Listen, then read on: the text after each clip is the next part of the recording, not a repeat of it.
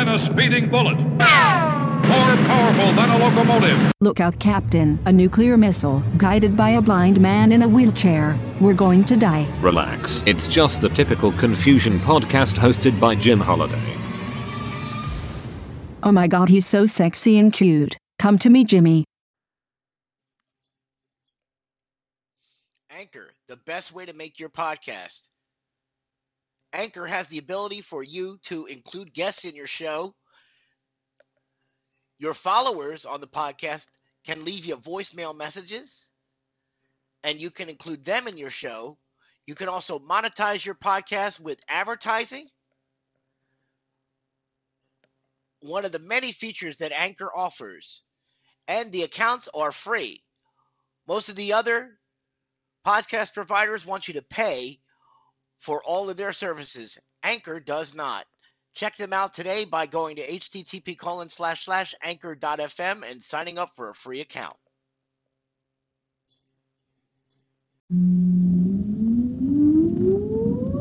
Countdown for blast off. X-5, 4, 3, 2, X-1, fire.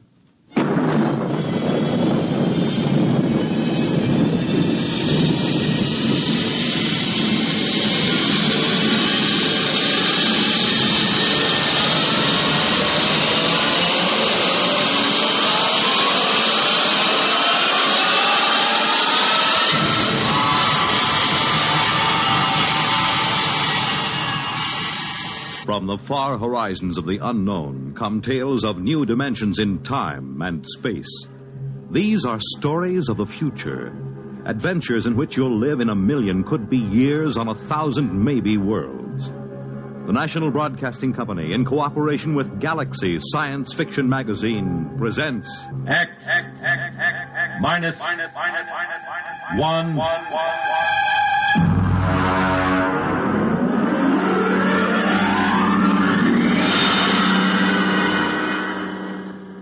Tonight, Protection by Robert Sheckley.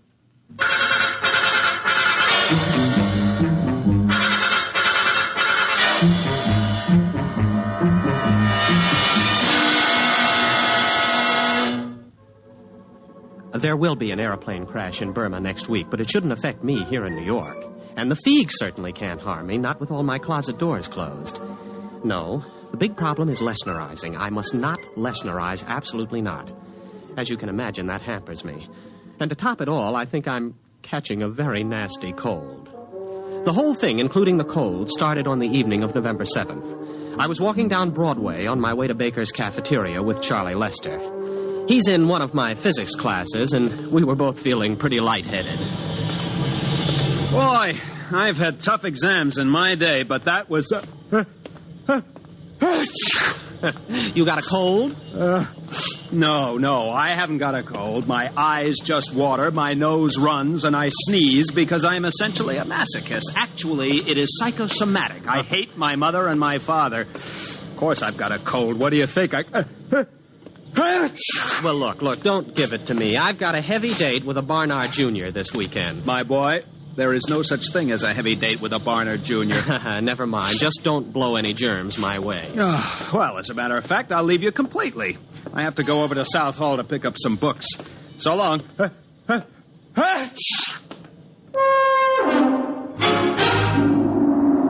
At the moment Charlie left me, I had in my pocket 5 coins, 3 keys, and a book of matches. Just to complete the picture, let me add that the wind was coming from the northwest at 5 miles per hour. Venus was in the ascendancy, and the moon decidedly gibbous. You can draw your own conclusions from this. I reached the corner of 114th Street and began to cross. The truck! Watch out for the truck! Watch out! Huh? What truck? Who? What? Well, there's no truck on the street. What?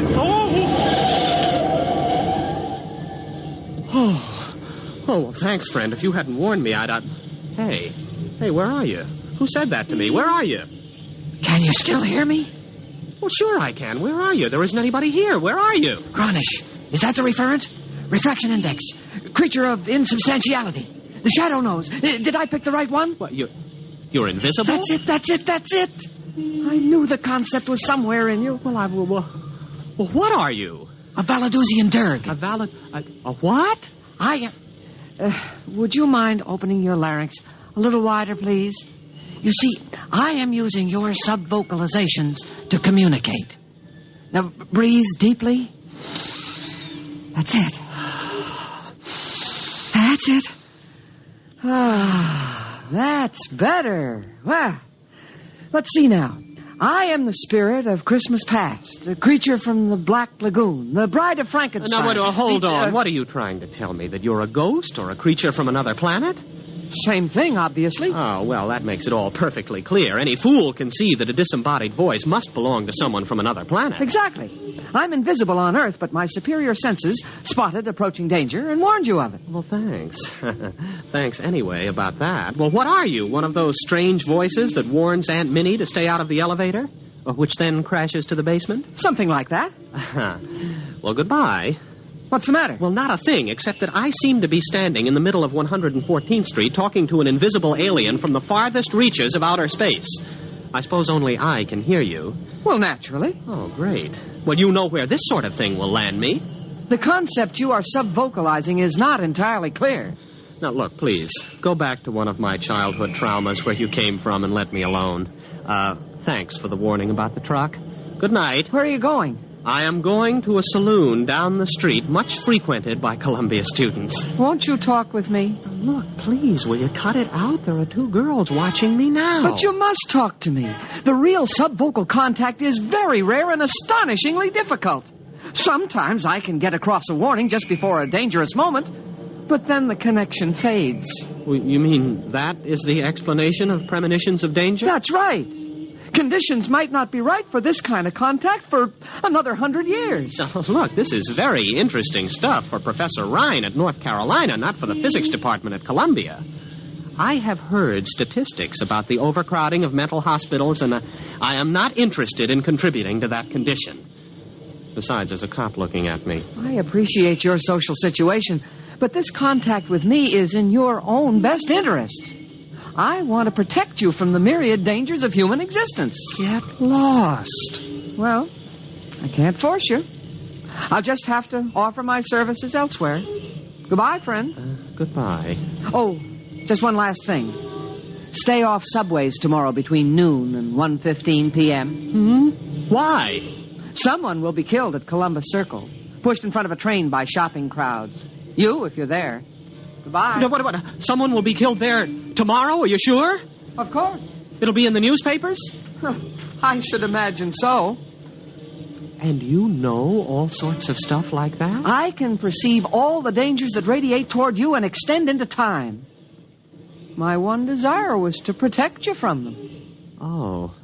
Well, look, will you wait till tomorrow evening? Those two girls are giggling now. You will let me be your protector? I'll tell you tomorrow after I read the late papers. The item was there, all right. I read it in my furnished room at 113th Street. Man pushed by the crowd, lost his balance, fell in front of an oncoming train. Well, this gave me a lot to think about while I waited for my invisible protector to show up.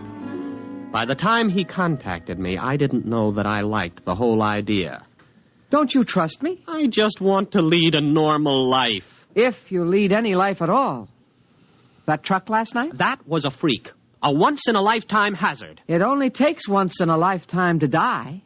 There was the subway, too. No, well, that doesn't count. I hadn't planned on riding it today. But you had no reason not to ride it. That's the important thing.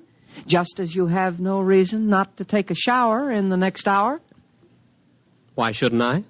A Miss Flynn who lives down the hall is now taking her shower and will leave a melting bar of pink soap on the pink tile of the bathroom floor. You would have slipped on it and suffered a sprained wrist. Not fatal, huh? No. Hardly in the same class with, let us say, a heavy flower pot pushed from a rooftop by a certain unstable old gentleman. Well, when is that going to happen? I thought you weren't interested. I am very interested. When? Where? Will you let me continue to protect you? Well, now, just tell me one thing. What's in this for you? Satisfaction. For a Valadusian Dirg, the greatest thrill possible is to help another creature evade danger. But isn't there something else you want out of this? Some trifle like my soul? or rulership of the earth? Nothing. To accept payment for protection would ruin the emotional experience. All I want out of life, all any Derg wants, is to protect someone from the dangers he cannot see, but which we can see all too well. We don't even expect gratitude. What about the flower pot? It'll be dropped at the corner of 10th Street and McAdams Boulevard at 10:30 tomorrow morning. 10th and McAdams. Where's that? In Jersey City. Well, I've never been to Jersey City in my life. Why warn me about that? I don't know where you will or won't go. I merely perceive dangers to you wherever they may occur. What should I do now? Anything you wish. Just lead your normal life.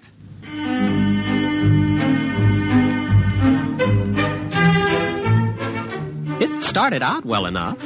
I attended classes at Columbia, did homework, saw movies, went on dates, played table tennis and chess, all as before. At no time did I let on that I was under the protection of a Valadusian Derg. Even Charlie didn't notice it, though he had a pretty good excuse. Boy, are you lucky. I got stuck in that elevator for 4 hours. Say, how come you walked? I never saw you volunteer to walk 5 flights before. Oh, well, a little bird told me. Oh, boy, I wish I wish I had a little bird like that. Why don't you do something for that cold? Why should I? What's it ever done for me?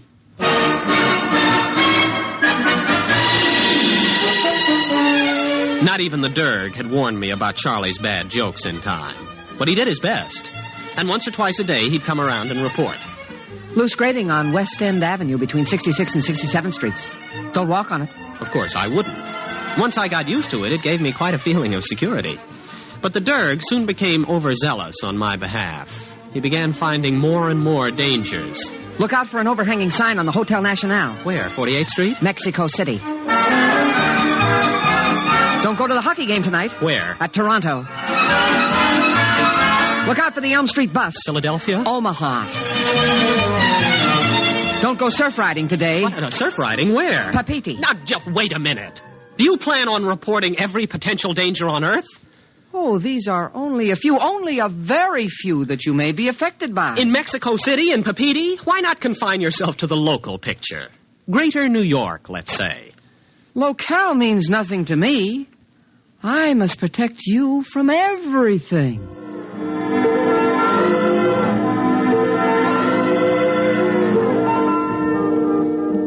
Well, it was rather touching in a way. And there was nothing I could do about it.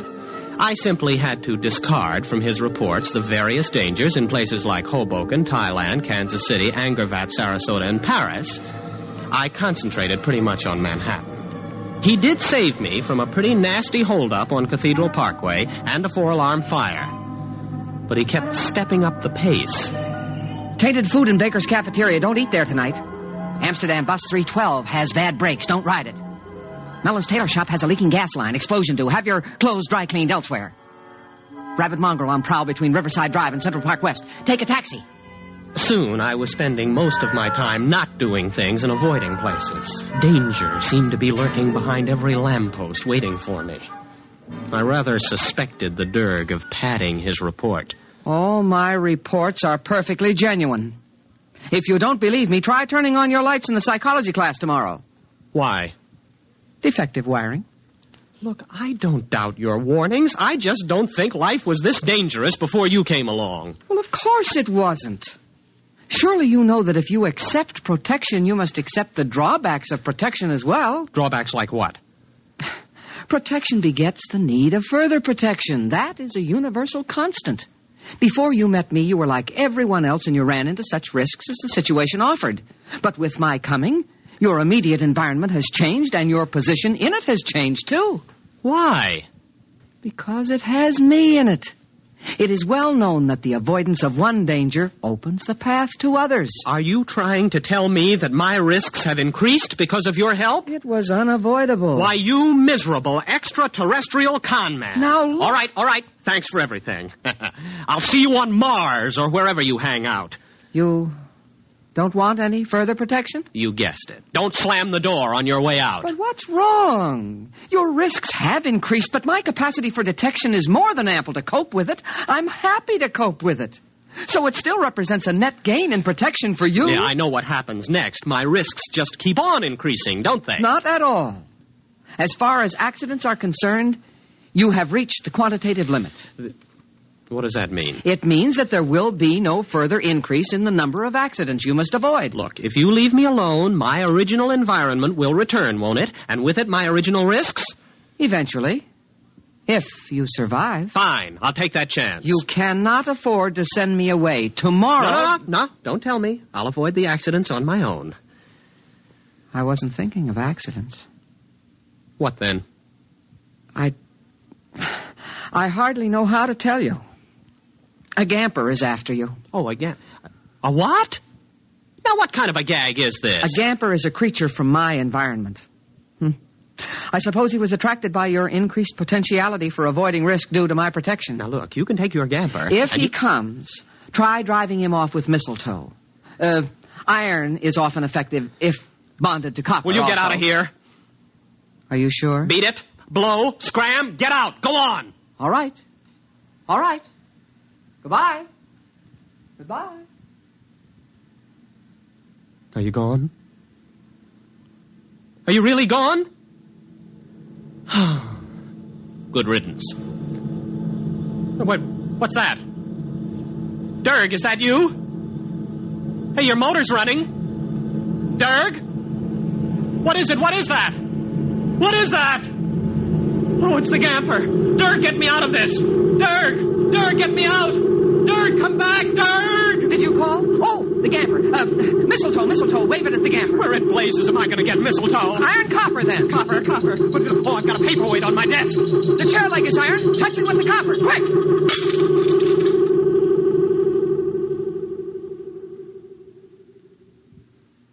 You see? You need my protection. The gamper almost got you. Yes, it sure did. You'll need some things. Wolfbane, amaranth, garlic, graveyard mold. But the gamper is gone. Yes. However, the grailers remain, and you'll need safeguard against the leaps, the figs, and the melgarizer. I'll give you a list.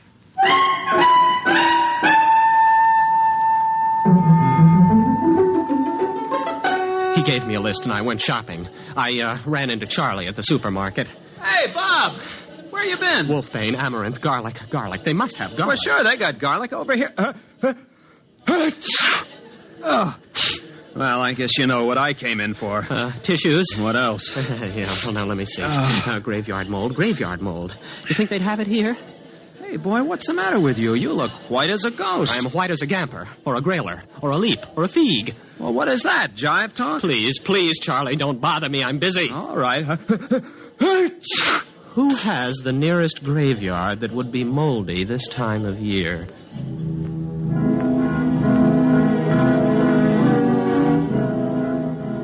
It was a game between these extraterrestrials, and I was in it. Some of them wanted to kill me, some to protect me. None of them cared for me, not even the Derg. And the situation was all my fault. At the beginning, I had the accumulated wisdom of the human race at my disposal. That tremendous and distinctive hatred of witches and ghosts, the irrational fear of alien life. For my adventure has been played out 1,000 times, and the story is told again and again, how a man dabbles in strange arts and summons up a spirit. By so doing, he attracts attention to himself, the worst thing of all. So I was welded inseparably to the Derg, and the Derg to me. Until yesterday, that is. Charlie came to my room to visit. Hey, boy, how you been? I haven't seen you in class for a while. Oh, you mind if I hang up my coat? No, don't. No, don't open the closet door. Well, what's the matter? What's in there? Nothing, only that's the only way to hold off the figs, by keeping closet doors closed. The leaps are more menacing, but the eye of a toad seems to stop them. And the melgarizer is dangerous only in the full of the moon. Only in the... Uh-huh. Well, Bob, it's been grand. Bye.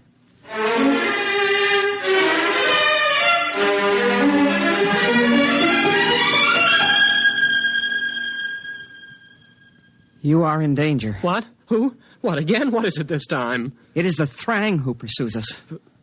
Us? Yes, myself as well as you. For even the Derg must run from risk and danger. Well, is this Thrang particularly dangerous?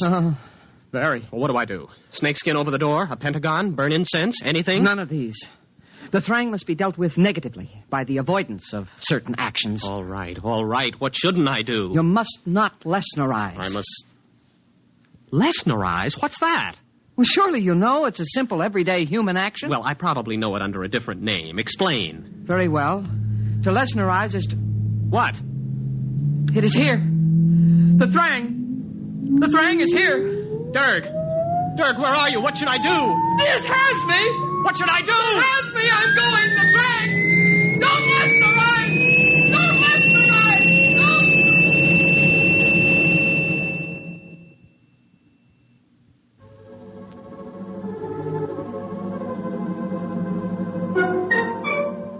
So I'm sitting tight now.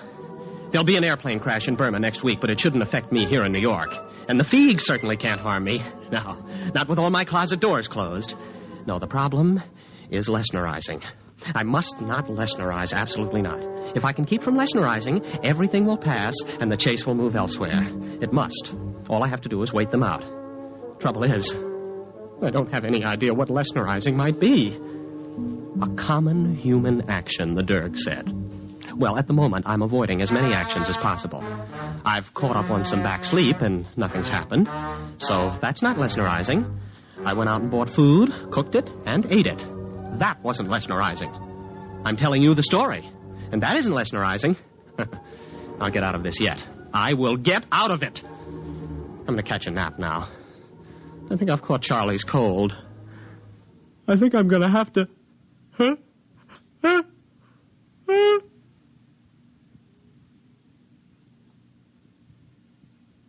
You have been listening to Protection by Robert Sheckley on X-1.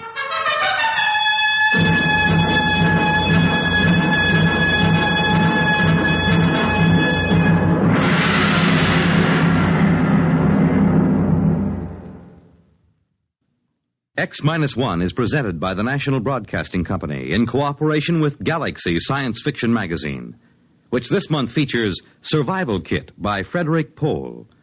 The story of Mooney, a smart but luckless man who had to scrounge while his friend Harse always made out well, just because he owned a survival kit. Galaxy Magazine on your newsstand today. Tonight, X-1 has brought you Protection, a story from the pages of Galaxy, written by Robert Sheckley and adapted for radio by Ernest Kenoy. Featured in our cast were William Redfield as Bob of the Final and Fatal Sneeze, Elliot Reed as his breezy pal Charlie, and William Keane as the foreseeing Derg. Your announcer, Fred Collins. X-1 was directed by Kenneth McGregor and is an NBC Radio Network production.